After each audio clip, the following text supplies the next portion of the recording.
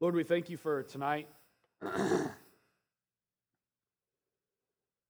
Lord, as we gather, we know that there's a lot of different people here in different places, and I know that your word is sufficient to do what you desire for it to do. And so there may be some here that never heard about Jesus. They hear about Jesus through the lives of Jacob and his offspring. And there may be some here who need reminding in ways of the way the family's put together and you're designed for it.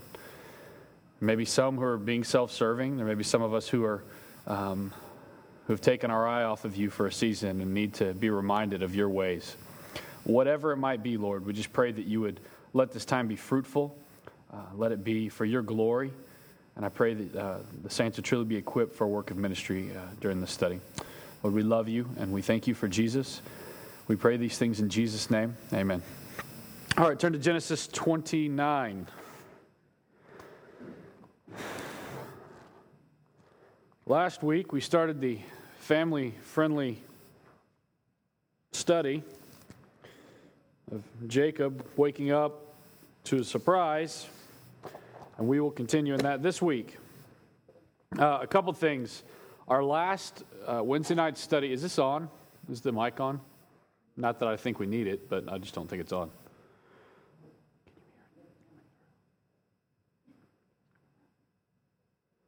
Test 1. I thought about having nap time tonight, and I knew I wouldn't get any arguments. We've got 3 Wednesdays left before we have a summer break. During the summer months, we have Wednesdays open. And so we've got this Wednesday, next Wednesday, and the following. And I'm thinking that we'll get through chapter 30. I'd like to get through chapter 31, but that chapter is 55 verses, and I just don't know if it's going to happen. But we'll get at least through chapter 30. And so tonight is Jacob, Leah, and Rachel part 3. Kind of gave it away, but who did Jacob get married to last week?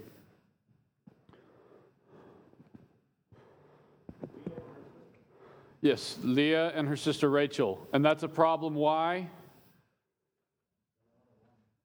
Yeah, because you said 2 names and they're sisters. We ended last week with the very illustrious, clear comment of don't marry your cousin, and if you do, don't marry her sister as well. That was kind of our conclusion last week. It was very helpful to all of us. What did Jacob do when he realized he had consummated with the wrong sister? Trembled violently.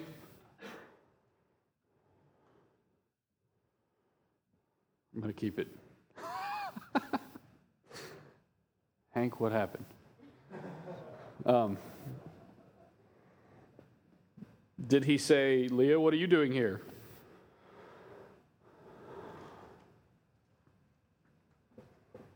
Who'd he run to? Leah's dad. Yeah, Laban. Why? Yeah, what did you do to me? He went straight to Laban, and how did Laban respond to Jacob? Yeah. Oh, it's not customary that we give the older, or the younger before the older. Surely you know what that's like. And at that point, you can imagine Jacob thinking about tricking his dad and taking the blessing from Esau. It's very ironic, the whole circumstance. But he just essentially says, it's not natural to give the younger before the older. Surely you understand that. And then what does Laban do? Because Jacob's like, no, really, I love Rachel. I'm not really into Leah. And so Laban does what?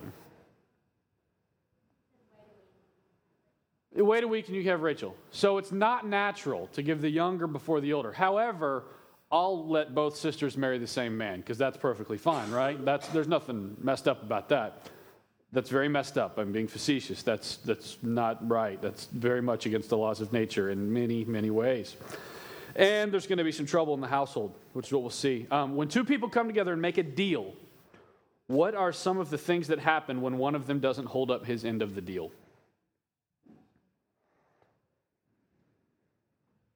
Because Laban and Jacob made a deal, right? And who didn't hold up his end of the deal? Laban. Okay, so what are some things that happen when that occurs? Anger. Conflict, to put it lightly. Yeah, trust is out the window. No perichoresis going on there. Like the opposite of it. How could Laban have kept the whole mess from taking place?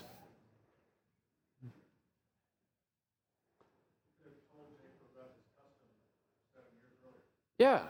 He served for Rachel for 7 years. I mean, climb into the story and imagine what this is like. He sees her, he loves her, he moves big heavy rock from well, wanting to impress her. He meets the family, he's back, he shares all the things that his mom and dad had told him. They said, surely you are my bone and my flesh. And they make the deal. He serves for 7 years, surely out in the field. He's having daydreams about Rachel and her beauty, and he can't wait for her to be his wife. And all of these things are going on, and after 7 years, they throw a party and have a wedding feast, and it's for Rachel and Jacob. And then it comes time to consummate the marriage, and it turns out that it was Leah. And so for 7 years, he's serving for Rachel to prove that he's worth, his weight, essentially, that he will provide for his wife, that he's a hard worker and he's not just a talker. And it all could have been cleared up if from the get-go, Laban would have said, I'm thankful that you're interested in Rachel, but it's not customary that she would get married before Leah. And I'm guessing that Jacob probably would have waited. He worked for 7 years. That's an indicator that he probably would have waited. So the whole thing could have turned out different had Laban been up front.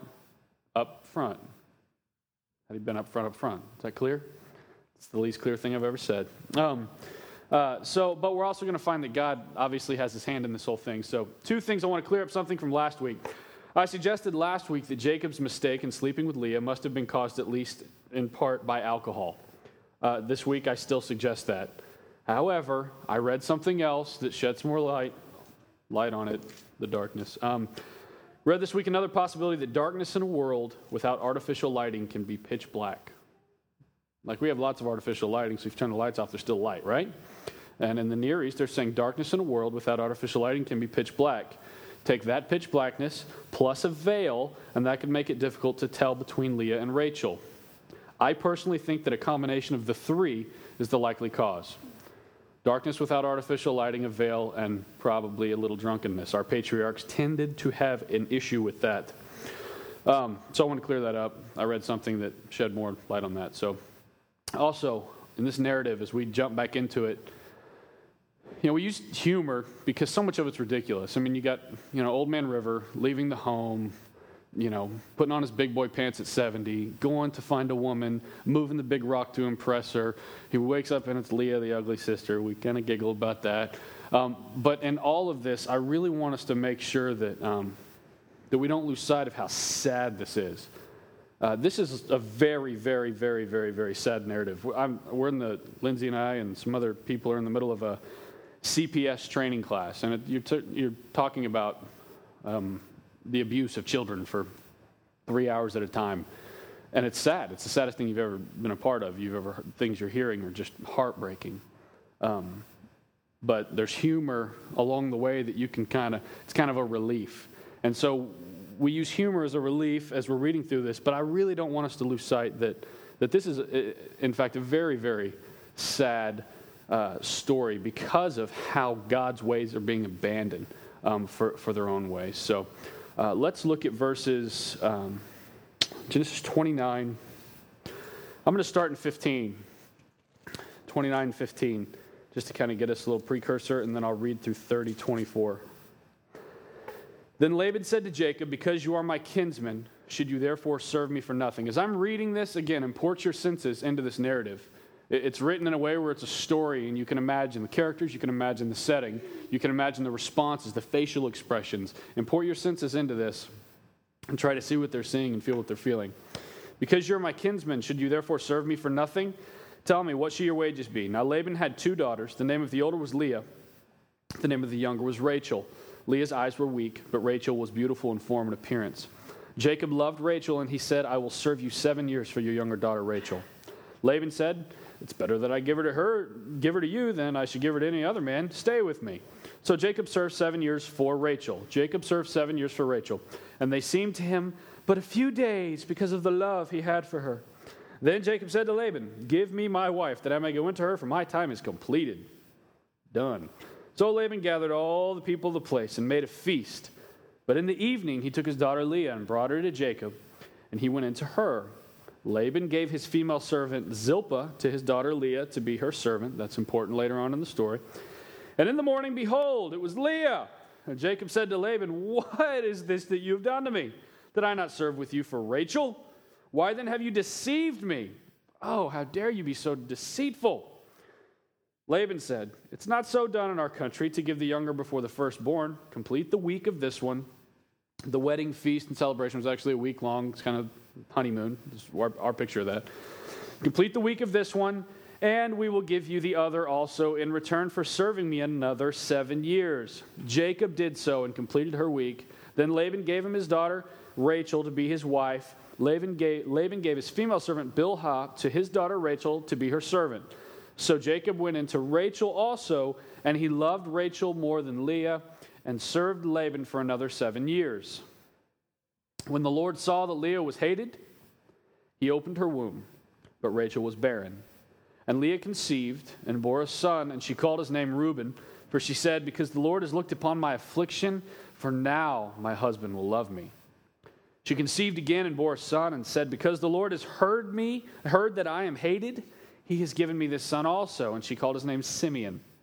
Again she conceived and bore a son, and said, "Now this time my husband will be attached to me, because I have borne him 3 sons." Therefore his name was called Levi. And she conceived again and bore a son, and said, "This time I will praise the Lord." Therefore she called his name Judah. Then she ceased bearing. When Rachel saw that she bore Jacob no children, she envied her sister. She said to Jacob, "Give me children, or I shall die." Jacob's anger was kindled against Rachel, and he said, "Am I in the place of God, who has withheld from you the fruit of the womb?" Then she said, "Here is my servant Bilhah. Go into her, so that she may give birth on my behalf, that even I may have children through her." So she gave him her servant Bilhah as a wife, and Jacob went into her, and Bilhah conceived and bore Jacob a son.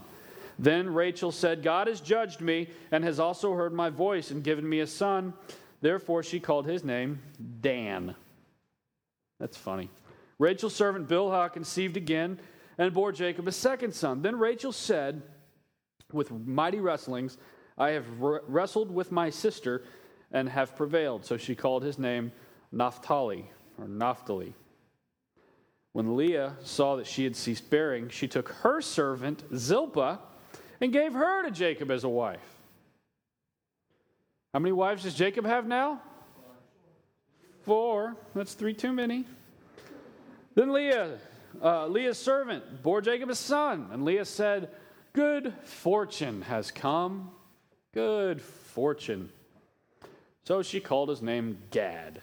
Leah's servant Zilpah bore Jacob a second son, and Leah said, "Happy am I, for women have called me happy." So she called his name Asher. In the days of wheat harvest, it gets weirder. If you don't think it's weird already, it's about to get even weirder. In the days of wheat harvest, Reuben went and found mandrakes in the field and brought her to his mother Leah. Then Rachel said to Leah, "Please give me some of your son's mandrakes." But she said to her, "Is it a small matter that you have taken my husband? Would you take away my son's mandrakes also?" Rachel said, "Then he may lie with you tonight in exchange for some of your son's mandrakes." When Jacob came from the field in the evening, Leah went out to meet him and said, "You must come in to me, for I've hired you with my son's mandrakes." So he lay with her that night. A big fight there, yeah. And God listened to Leah, and she conceived and bore Jacob a 5th son. Leah said, "God has given me my wages because I gave my servant to my husband." So she called his name Issachar. And Leah conceived again, and she bore Jacob a 6th son. Then Leah said, "God has endowed me with a good endowment. Now my husband will honor me, because I have borne him 6 sons." So she called his name Zebulun. Afterwards, she bore a daughter and called her name Dinah. It's not normally included, a daughter in the genealogy, but something happens in chapter 34, which makes it important for us to know where she came from. That's why her name's there. Then God remembered Rachel, and God listened to her and opened her womb. She conceived and bore a son and said, God has taken away my reproach. And she called his name Joseph, saying, may the Lord add to me another son. All right. Jacob is a busy boy, this chapter, to say the least. Jacob starts out in verse 28 of chapter 29. 29-28, go ahead and turn back there. Complete her week of this one. You'll give her, Jacob did so and completed her week. Then Laban gave him his daughter Rachel to be his wife. Laban gave his female servant to Bilhah, to his daughter Rachel, to be her servant. So Jacob went in to Rachel also, and he loved Rachel more than Leah, and served Laban for another 7 years. Jacob really loves Rachel. This is a starting point, because we're going to see a shift over the course of the chapter because of how jacked up the family dynamic is. We're going to see some stress put on the family that causes emotions to fall away and true things to shine through. And we need to keep our eye on that. But starting out, he really loves hot Rachel, who he moved the big rock for. He loves Rachel, and he agrees to the new terms of the deal. So how much longer is he going to serve? 7 more years, making a total of how many years? 14 years, okay. While arranged marriages are not uncommon, Laban shows in this arrangement that he is indeed treating his daughters as objects to be purchased. This is a sad thing that Laban is doing. He says it's not natural for the older to wait or to be married after the younger, yet he gives both of them to the same man. It's unnatural, and it's sad and disgusting in many ways. So here we are. Jacob is Laban's servant, living under Laban's roof, trying to be a husband to both of Laban's daughters, also trying to be a husband to both of Laban's daughter's servants. Do you think this might get a little complicated? I mean, this is about to get crazy, crazy complicated. Immediately we see why God designed marriage to be between one man and one woman. When you see one dude married to 4 women, bearing, I counted up, I believe it's 11 males, 1 female, by 4 women in about 8 or 9 years. Imagine the household. That's crazy. When you see something this jacked up, just let it serve as a reminder that God's design is between one man and one woman. And when you abandon that and go down another road, you're going to see complications that are almost unspeakable. How do we see it here? What's the first thing we see in verse 30? So Jacob went in to Rachel also, and he loved Rachel more than Leah, served Laban for another 7 years. How do we see just a reminder that God's design is for marriage between one man and one woman? What's Jacob do right off the bat? Well, let me rephrase that question. Huh? He's playing Favorites, yeah. Yeah, Jacob immediately showed preference to Rachel over Leah. So immediately there's contention, there's strife, there's stress, because he's showing preference to the one he really wanted to marry in the first place. Verse 31, when the Lord saw that Leah was hated, he opened her womb, but Rachel was barren. We're reminded here that God is not absent and aloof.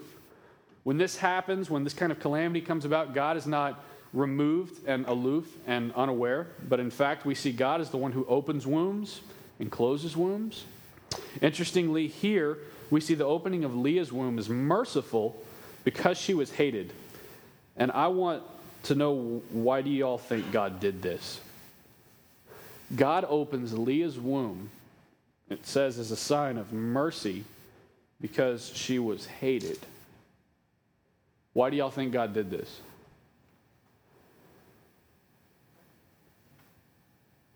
because of the jealousy between Rachel and Leah. Okay. So is he trying to quit the jealousy or make it worse, or? I don't have an answer to this question. I really want some conversation, because I'm looking at it and I'm saying, that's weird, right? Self-serving, scheming. Oh, I'm not loved, I'm hated. But God opens her womb. Why do y'all think that might be? That Mm-hmm. Yeah. If she's not being loved by her husband, and God's saying, I will show you love. You know, say that again? Demonstrating sovereignty. Absolutely. Absolutely. Back to Jacob and Esau Mm-hmm. and Absolutely. Didn't he help him provide for her in the future? Mm-hmm. The woman's not loved by her husband, she gets older, she will take care of, she has a son. Yeah. Yeah, that's another indicator of how sad this chapter really is. There's a lot of women who can sadly be married to a man that doesn't love them. And what ends up happening is that that woman will have a son who will help out with things and be a provider and show care. That's a sad situation. What else? So the situation that'll bring about the 12 tribes. Yeah. This jacked up chapter, we're going to go into this probably when we come back from the summer. If I were to say, we're going to talk tonight about how the 12 tribes of Israel came together, you probably wouldn't be thinking of some Jerry Springer narrative that's really messed up. 4 women, 1 man, 8 or 9 years, total scandal, total deceit, disgusting. That's the 12 tribes of Israel, through which Christ would come from the tribe of Judah. That's the origins. So we'll talk more about that later, but yeah, there's a lot more going on here than we can see. And it's probably not the story we would have expected to see the 12 tribes of Israel. The names that'll be written on the gates in heaven when we get there.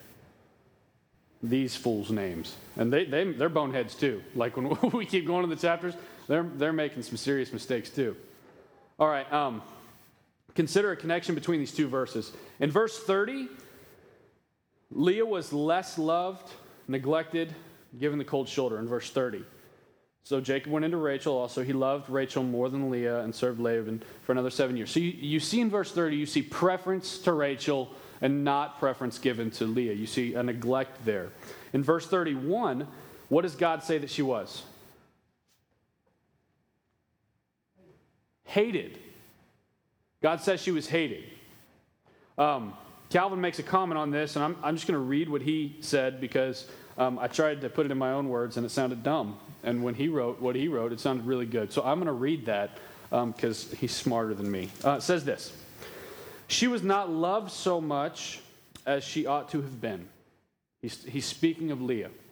He's saying she was not loved so much as she ought to have been, for she was not intolerable to Jacob, neither did he pursue her with hatred, but Moses, by use of this word, amplifies his fault in not having discharged the duty of a husband and in not having treated her who was his first wife with adequate kindness and honor. It is of importance carefully to notice this because many think they fulfill their duty if they do not break out into mortal hatred. Many think they fulfill their duty as a husband because they don't break out into mortal hatred. But we see that the Holy Spirit pronounces those as hated who are not sufficiently loved. Hated because they're not sufficiently loved. Moreover, with respect to married persons, though they may not openly disagree, yet if they are cold in their affection towards each other, this disgust is not far removed from hatred. You see why I read that and didn't try to put it in my own words? That's really well stated. He's saying that this disgust is not far removed from hatred. What are some ways that affections can be cold towards one another in marriage? Maybe not your own, but whatever. What are some ways that kind of the cold shoulder can come about? Where it doesn't look like hatred, but this is saying maybe it's more hatred than it is love.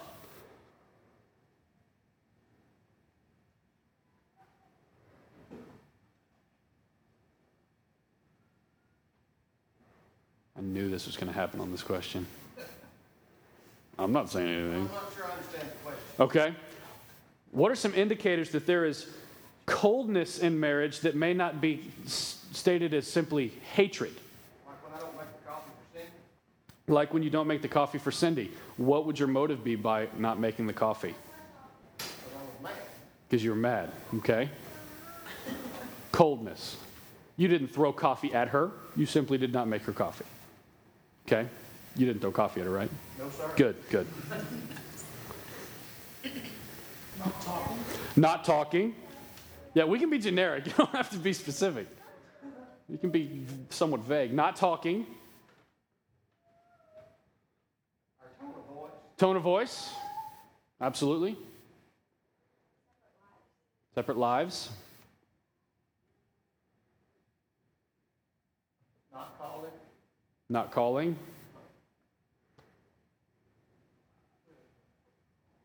Sort of like dividing up responsibilities so you never really have to work together on anything. Uh-huh. Yeah, I got this. They coexist. Yeah. Just coexisting. Yeah. Not living in an understanding way. Not living in an understanding way. For a husband, this might be, I've been convicted of this lately for sure, is the call in a husband's life to wash his wife with the water of the Word, where coldness can cause you to say, I don't want to sit down with the Bible and go through this right now. And that may be more, not as far removed from hatred as we might think. Y'all think anything else?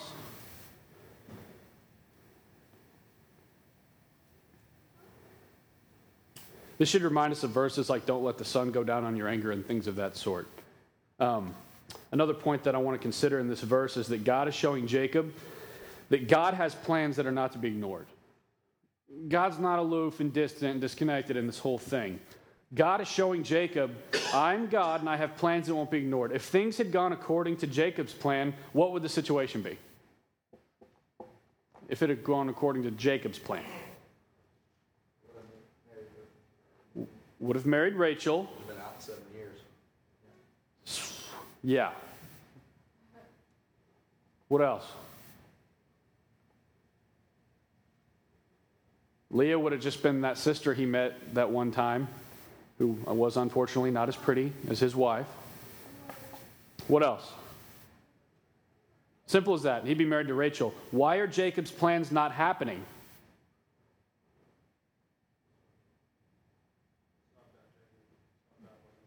It's not about Jacob. It's not about what Jacob wants. What is it about?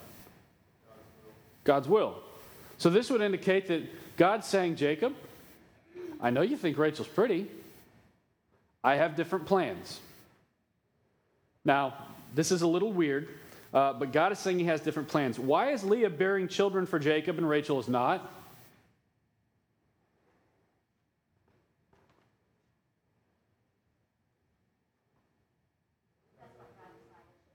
That's what God decided would happen.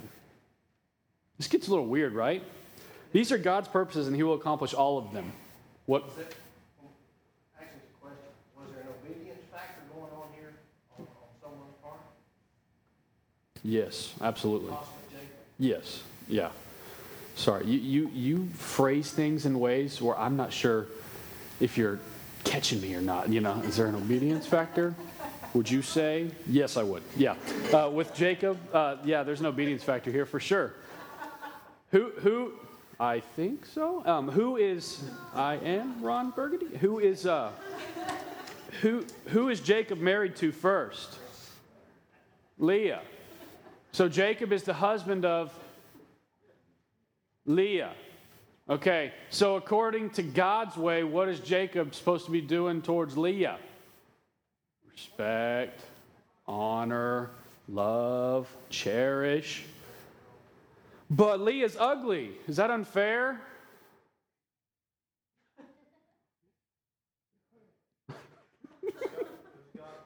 Man, I feel like I'm on eggshells right now because I'm not supposed to talk bad about Leah. Leah's a schemer. Let's not lose sight of that here. She was not totally innocent in this whole thing. She was part of the plan. She was not just present, but active. If you know what I mean. She's not totally innocent here. And so it's hard because when I'm looking at this story, just even as I read through it again this afternoon, I'm thinking, well, that's not fair. Well, he really loved her. And what about this? And really, none of them are innocent. They're all very, very self-serving throughout this entire narrative. Honestly, when I read these, I'm taken back, and I think to myself, God, that doesn't seem right. Rachel's the pretty one, and Jacob loves her. All the while, God is saying to all of them and us, there's a much bigger picture going on here. God has a plan that has more to do with just the love he has for the pretty girl at the well.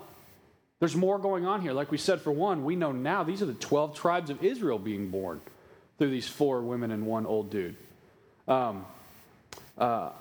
God's saying that there's much more going on. He says, I have ordained that Leah be your wife, and you must pay her respect and honor that is appropriate from a husband. Neglect is inappropriate. God is saying, in effect, neglect misrepresents who I am. Turn to Isaiah 45:7. I ran across this verse this week again and thought it was appropriate to this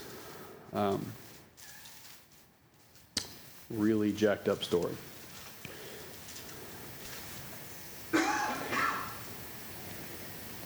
The prophet Isaiah he prophesied over the reign of 5 different kings. There was a lot of hard times for the Israelites. The northern kingdom of Israel, the southern kingdom of Judah were not as closely linked as they should have been. The Assyrians came in, laid waste to northern Israel, and conquered Samaria, that whole area. And at one point, what's left is Judah and Benjamin in the south. There's a lot of calamity. The people of Israel are suffering. This is just before the Babylonian exile, about 100 years or so before the Babylonian exile. And the point is there's ups and downs. There are outside factors that are really negatively affecting the people of Israel. And they're crying out saying, what's going on? We're trying to do this. We're showing up on time. We're doing what you tell us to do. And God's saying you're not being wholehearted. But God's explaining their circumstances. And he says this in 45:7. I form light and create darkness. I make well-being and create calamity. I am the Lord who does all these things. It's interesting because in this section in Genesis, this calamity is caused in part by darkness. What we just said earlier. This calamity is caused in part by darkness. And so it's kind of like, does God ordain that we sin? No. Does God use sin for kingdom good? Can he take what one meant for evil and use it for the benefit of a kingdom people? Absolutely. That's one of his promises that we cling to. But here, I form light and create darkness. I make well-being and calamity. I am the Lord who does all these things. That is something we very, very easily lose sight of in the midst of calamity. In the midst of calamity, what is our default mode? What do we normally do? Yeah, attribute it to Satan. What else can we do in the midst of calamity? What? Yeah, blame God. We're going to see that here in a minute. What else? Ask for deliverance, which is fine. We have despair. Very rarely in the middle of calamity do we very sober-mindedly say, Lord, yes, thank you for this calamity that I'm in the middle of. Clearly, you have a greater purpose in it. A lot of times we need someone to walk alongside us and say, hey, you're in a seriously weird season, a hard season. I understand that you're depressed and frustrated and angry and just flat tired, but you got to know that God has a greater purpose in this. You got to know that God's still doing things. This calamity doesn't happen outside of what God has already ordained to happen. And so usually that's the person we want to punch in the throat when we're in that circumstance, that things are bad and they're saying, God's got a bigger plan. And you're like, don't tell me that. I just want to be mad. But the reality is he does. He says, I create light and darkness. I create light and darkness. I make well-being and calamity. And this calamity in Genesis is caused in part by darkness. Look back at Genesis 29:32.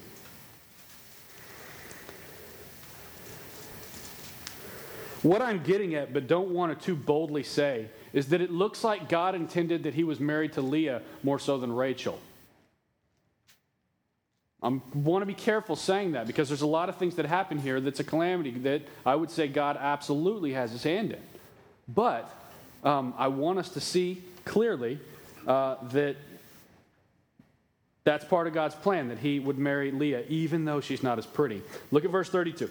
And Leah conceived and bore a son, and she called his name Reuben, for she said, because the Lord has looked upon my affliction, for now my husband will love me. Sadly, we still see this a lot, right? A woman getting pregnant in hopes of getting the man to stay around. Be very careful about this. This is a very sensitive subject. But what happened here in Genesis thousands of years ago is not far removed from our culture today. A woman getting pregnant in hopes that the man will stay around. How does this normally play out? Huh? Badly, yeah. What usually happens?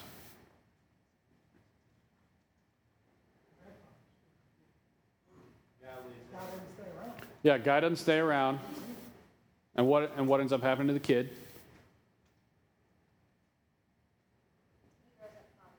Fatherless. That's bad. God says he doesn't like fatherless children, or he doesn't like that children are fatherless. He loves fatherless children. Wow. Yeah, usually it's not so great. The young mom and new child are often sadly neglected. Giving way to the solicitations of the flesh and then playing the victim is something we've seen a lot, and that's usually what happens. A man or woman gives way to the solicitations of the flesh. A child is born. You play the victim. I can't do this. This is too hard for me. Well, you're going to be the victim, or are you going to man up? Sadly, very few men in this situation actually man up. Some do, but usually that's not how it happens. Usually when a relationship is so divided, not centered on the Lord, and someone says, I'm going to have a baby so that he stays around, usually the baby doesn't fix the problem because the problem's bigger than that circumstance. And very few stay around and man up. This condition is very, very, very, very sad. We see a lot of it today. Adoption, fostering, abandonment, neglect, sad circumstances exist, in large part because of many women acting like Leah, having a baby will make him like me, and many men acting like Jacob, I will sleep with her even though I don't really care for her. That's a lot of what goes on today. Women acting like Leah, men acting like Jacob. Jacob, when you read this, it should be weird to you. When you're thinking, okay, he hated her. She's pregnant again. I thought he hated her. But she's pregnant again. I thought he hated her. She's pregnant again. How does this keep working? And we're learning things about Jacob that we'll talk about in a minute. However, while having a child does not fix a couple's problems, there is a God-given bond that exists and is intended to be sweet within the bonds of marriage. Turn to Psalm 127, 3 through 5. Children are to be viewed as a blessing. The call to be fruitful, multiply, and fill the earth is something young couples here at Crosspoint take very seriously. You see from our baby dedications, 30 babies up here. Psalm 127, 3 through 5. It's a good time to go back and look at this again, that children are absolutely a blessing. And so when we see these children born in this chapter in Genesis, I don't want us to be like, oh, that's unfortunate. Oh, that one was a screw up. Oh, that one was an accident. Oh, that one didn't come from the right. Children are a blessing from the Lord. Psalm 127, 3 says, behold, children are a heritage from the Lord, the fruit of the womb, a reward. Like arrows in the hand of a warrior are the children of one's youth. What does an arrow do? I'm a warrior with a stick. Someone just gives me an arrow, a bow and arrow. What do I now have the ability to do? Kill somebody from farther away. Kill somebody from farther away. Now let's tweak it a little bit because I don't want us to say children allow us the ability to kill somebody further away. What I'm saying is that they're like the arrows in the hands of a warrior. They allow you to reach further than you could on your own, to do more with them than you could on your own. I'll give an example in a second. To kill people further away. Verse 5, that's exactly right. The blessed is the man who fills his quiver with them. So what's being said here is a quiver full of children is a blessing. It's a good thing. He shall not be put to shame when he speaks with his enemies in the gate.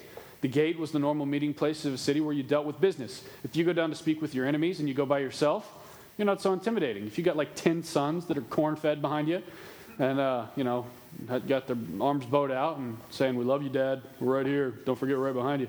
That's more intimidating. He will not be put to shame when he speaks with his enemies in the gate. A family is blessed and able to do more than before and have a greater impact with more children, is what that's saying. Case in point, the Duggars. We all familiar with the Duggars? You familiar with the Duggars? Mom Duggar, walking around in a moo-moo, pregnant every 10 minutes. This is their family. I was watching an episode. I love it. I'm totally addicted to all that craziness that is the Duggars. But Josiah or whatever, one of their 20 kids, they were building something as a house. They were building a house on their own, and it was time to run the gas line. And there's this trench that's like half a mile long. It's a pretty small trench, and the dad's like, "Hey, Josiah," the 6-year-old, "why don't you run that gas line?" And Josiah jumps down in the trench and starts rolling the gas line out and just takes off down. And I'm thinking, wow, he didn't have to hire someone to do that. That was cool. His son just did it. And you see them building the house. They got like their 4-year-olds with drills running, sheetrock screws and stuff like that. And I'm thinking, that's kind of cool. They really did. I mean, they're breaking child labor laws all over the place, but they built their house on their own, and they saved a lot of money. And the kids are helping him. His teenage sons are helping him rent houses and all this stuff. And it's a cool example of valuing children rightly and the impact that has on a family. I've got an article that I ran across. I read Drudge Report and some other news things fairly regularly just to keep up on what's going on in the world. If I want to be depressed in the middle of a good day, I usually read the news. And this is something I found that was very encouraging. It's titled, "Babies Are a Drag on the Economy." This is for real. This is August of 2008. And so I printed it off and kept it because I thought, what an insightful commentary. Listen to this. "Forget those plans to have a third child for the country because further increases in the birth rate could harm the economy. The nation's productivity watchdog has warned." This is in Australia. "Fertility rate is at a 25-year high, and they're worried because it has a negative impact on the economy." A major analysis of the nation's increasing fertility rate said it was at its highest level for 25 years, but the Productivity Commission, that's hilarious, yesterday warned further increases may aggravate rather than solve the problem of the aging population. So the population is aging and there's not enough babies. There's a generation or two that said, let's not have babies, and they're getting old and there's a big gap. But they're saying that all these babies may be a drag as opposed to a help. This is because it will shift women out of the workforce while they care for babies, depressing labor supply and reducing the taxation base as our population ages. This should make you want to throw up. The small number of extra babies born would make little difference to the rate of population aging, the commission said, and the women having the babies would be exacerbating the financial impacts on the government of the aging of the population because the tax breaks offered to parents to have children occur up front, while the cost savings of a bigger working population and bigger tax base from extra children are deferred until they're of working age. What's happened is Australia has said, we'll give you $5,000 for every baby you have. It's an incentive. We've seen it here in America. And they're saying now, well, that's just upfront money, but over time, it's just going to be a drag on the taxation base as well as the working population. It goes on to say, the Commission's views were of a particular interest as next month it is expected to hand down a much anticipated report into whether the nation should adopt a paid maternity leave scheme. It might not be a good idea to encourage people to have babies, is what they're saying. It found the $5,000 baby bonus, which is expected to be rolled into any new paid maternity leave, had only a partial role in lifting the fertility rate. The baby bonus represented only 1% reduction in the lifetime cost of a first child, which would cost its parents at least $385,000 over its lifetime. I mean, the return on the investment is just not worth it, is what they're saying. They're saying you only get $5,000 up front. That baby's going to cost you $385,000. You do the math. Is it worth it?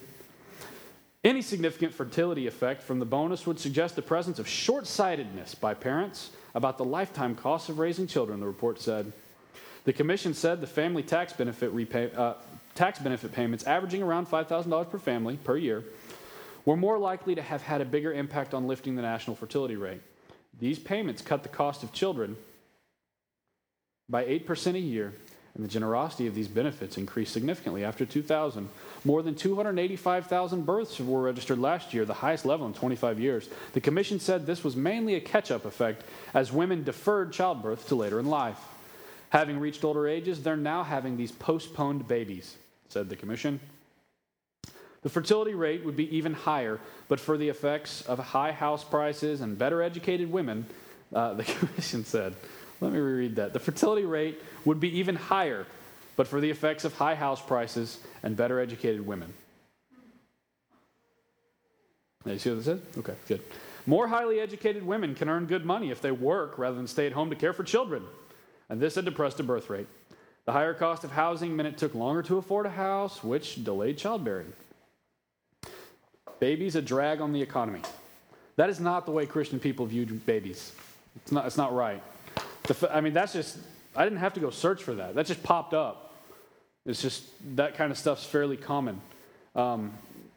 You be wise as you make plans, but you don't consider the value of a child dependent upon the return on the investment, in a sense.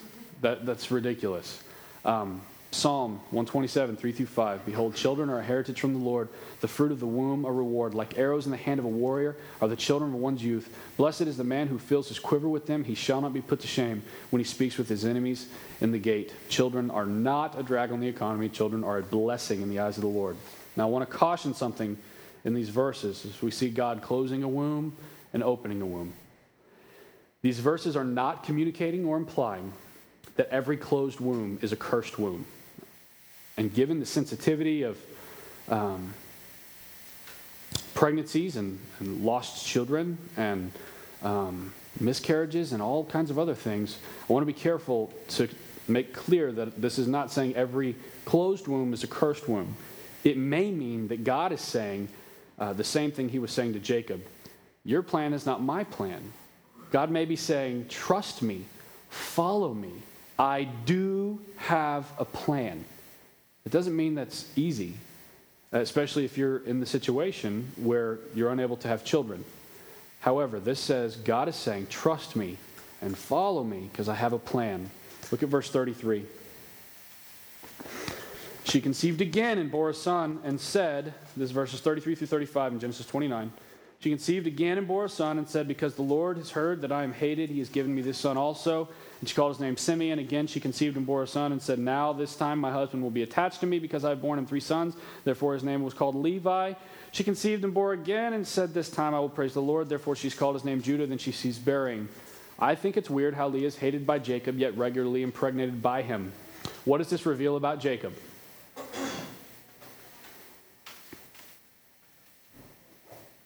He's not a man of impeccable character at this point in the narrative. It doesn't take love for him to do what he's doing. In fact, he can do it even when there's hate, is what this is saying. That's the G-rated version. Most of what we hear from Leah has to do with who? Leah, yeah. Almost everything we hear from Leah has to do with Leah. Now my husband will love me. He has given me. This time my husband will be attached to me. Only on the 4th child does she finally praise the Lord, and we can't be certain as to how wholehearted that praise is. This time I will praise God. That's like getting one raise after another raise after another raise after another raise, talking each time about how much you deserve it, only acknowledging God's hand in your provision on the 5th raise. That's kind of what it's like. It is very backwards right here, and it reminds me of Eve in Genesis 3. She has her first child, and she says, what does she say? I've gotten me a son. Look what I did. And then things don't go so hot, because what happens with Cain and Abel? Cain, kills Abel, okay? And then what the 3rd son, Seth, when he's born, she says, the Lord has blessed me. And you see her change. And so I hear what Leah is doing, and it kind of reminds me of the way that Eve was. What is Leah holding on to in the first pregnancy? What does she say after, and Leah conceived and bore a son and called his name Reuben, for she said, because the Lord has looked upon my affliction, now my husband will love me. What is Leah holding on to there? What does she hope happens? Yeah, well, more than that. That he'll love her, yeah. She's holding on to, this baby will help Jacob to love me. Now, what about the second one?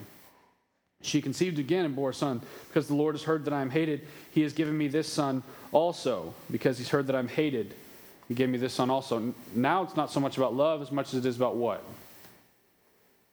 he won't hate me. The first son is, hopefully he'll love me. The second son is, hopefully he won't hate me. And let's look at the third son. Again, she conceived and bore a son and said, now, this time my husband will be attached to me. Stuck with me. So we look at the digression here. This is sad. With the first son, she's saying, hopefully he'll still love me. With the second son, she's saying, hopefully he won't still hate me. With the third son, maybe he'll stick around. This is pretty sad. Then Leah ceases bearing. Look at 30, verse 1. This will be what we close with. When Rachel saw that she bore Jacob no children, she envied her sister. She said to Jacob, give me children or I shall die. Jacob's anger was kindled against Rachel, and he said, am I in the place of God who has withheld from you the fruit of the womb? The children from Leah produce envy in Rachel. This is not noble. This is an entitled Rachel stomping her feet saying, I want a baby. She feels entitled, and she's envious. Consider Philippians 2:3. We'll get back to it next week, but I'll just read it to you. Do nothing from rivalry or conceit, but in humility count others more significant than yourselves. Her whole motive here is rivalry and conceit. Her sister, who's not even as pretty as she is, can have babies, and she can't. And it's obvious that Jacob's not the problem, because there's a lot of babies already. See what's going on here? She's envious. Rachel's jealousy makes her feel a sense of entitlement. To whom does Rachel go to demand this baby? Jacob. What does this reveal about Rachel? Hank, what? What does this reveal about Rachel? Her focus is in the wrong spot. Yes, Hank, that's right. Her focus is in the wrong spot. Where should she have been focused? God. She's asking the wrong dude. A few things. First, she's been blaming Jacob this whole time. This reveals that she's been blaming Jacob this whole time. As if he was doing something different. I don't really know. This would be an accusation of showing favor to Leah when God said Leah was what? Just the plot thickens. This is just more and more jacked up. God says Leah's hated. Rachel's saying, you're showing favor to Leah. And Leah's like, I feel hated, but I'm having babies. And it is just really, really messed up. God says she's hated. Rachel's accusing Jacob of showing her favor. And then what does this tell us about perspectives? Wrongly placed blame will occur when we're self-serving and we disregard what God's doing. What's important to take into account? Are we even doing these things according to God's ways? Or have we abandoned God's grace? And then Rachel does not yet understand that children are a blessing from the Lord. She's just asking the wrong person. And then next week we'll pick up with Jacob, who plays the I'm not God card. She wants a baby, and he says, I'm not God. When in reality, he's blame shifting rather than giving a good excuse. Do y'all have any questions or thoughts on the study night?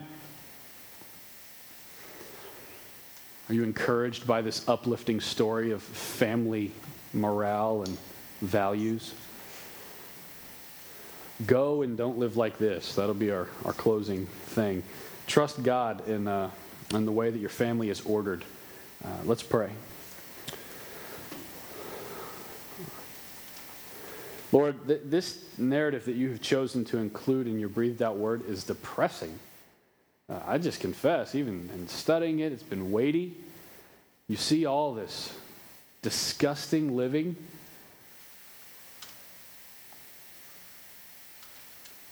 You see a man who's, I think of all of the Psalms and the things that refer to, oh God of Jacob. And now when I think back on Jacob, rather than praising Jacob, it does immediately lead me to you. Because if not for you, Jacob's life would have been a bigger train wreck. If not for you and grace, the grace that you give, this whole situation would have been even worse. So when we consider the God of Jacob, it doesn't point us to put our hope in Jacob or Abraham or Isaac, but it points our hope to you. Lord, I pray that as we look at these hard texts tonight that are racy and depressing, I pray that we wouldn't get caught up in those factors, but that we would see that you are a God who is sovereign, who is in control, and even in the midst of calamity has a plan. And I'm thankful that what comes out of this is the 12 tribes of Israel, who indicate then the 12 disciples, and it's from the tribe of Judah that Jesus comes. I mean, this is really important stuff that we're studying here. And so I pray that you would help us to see how your ways are indeed higher than our ways, and how we are called to order our families after your design and not our own.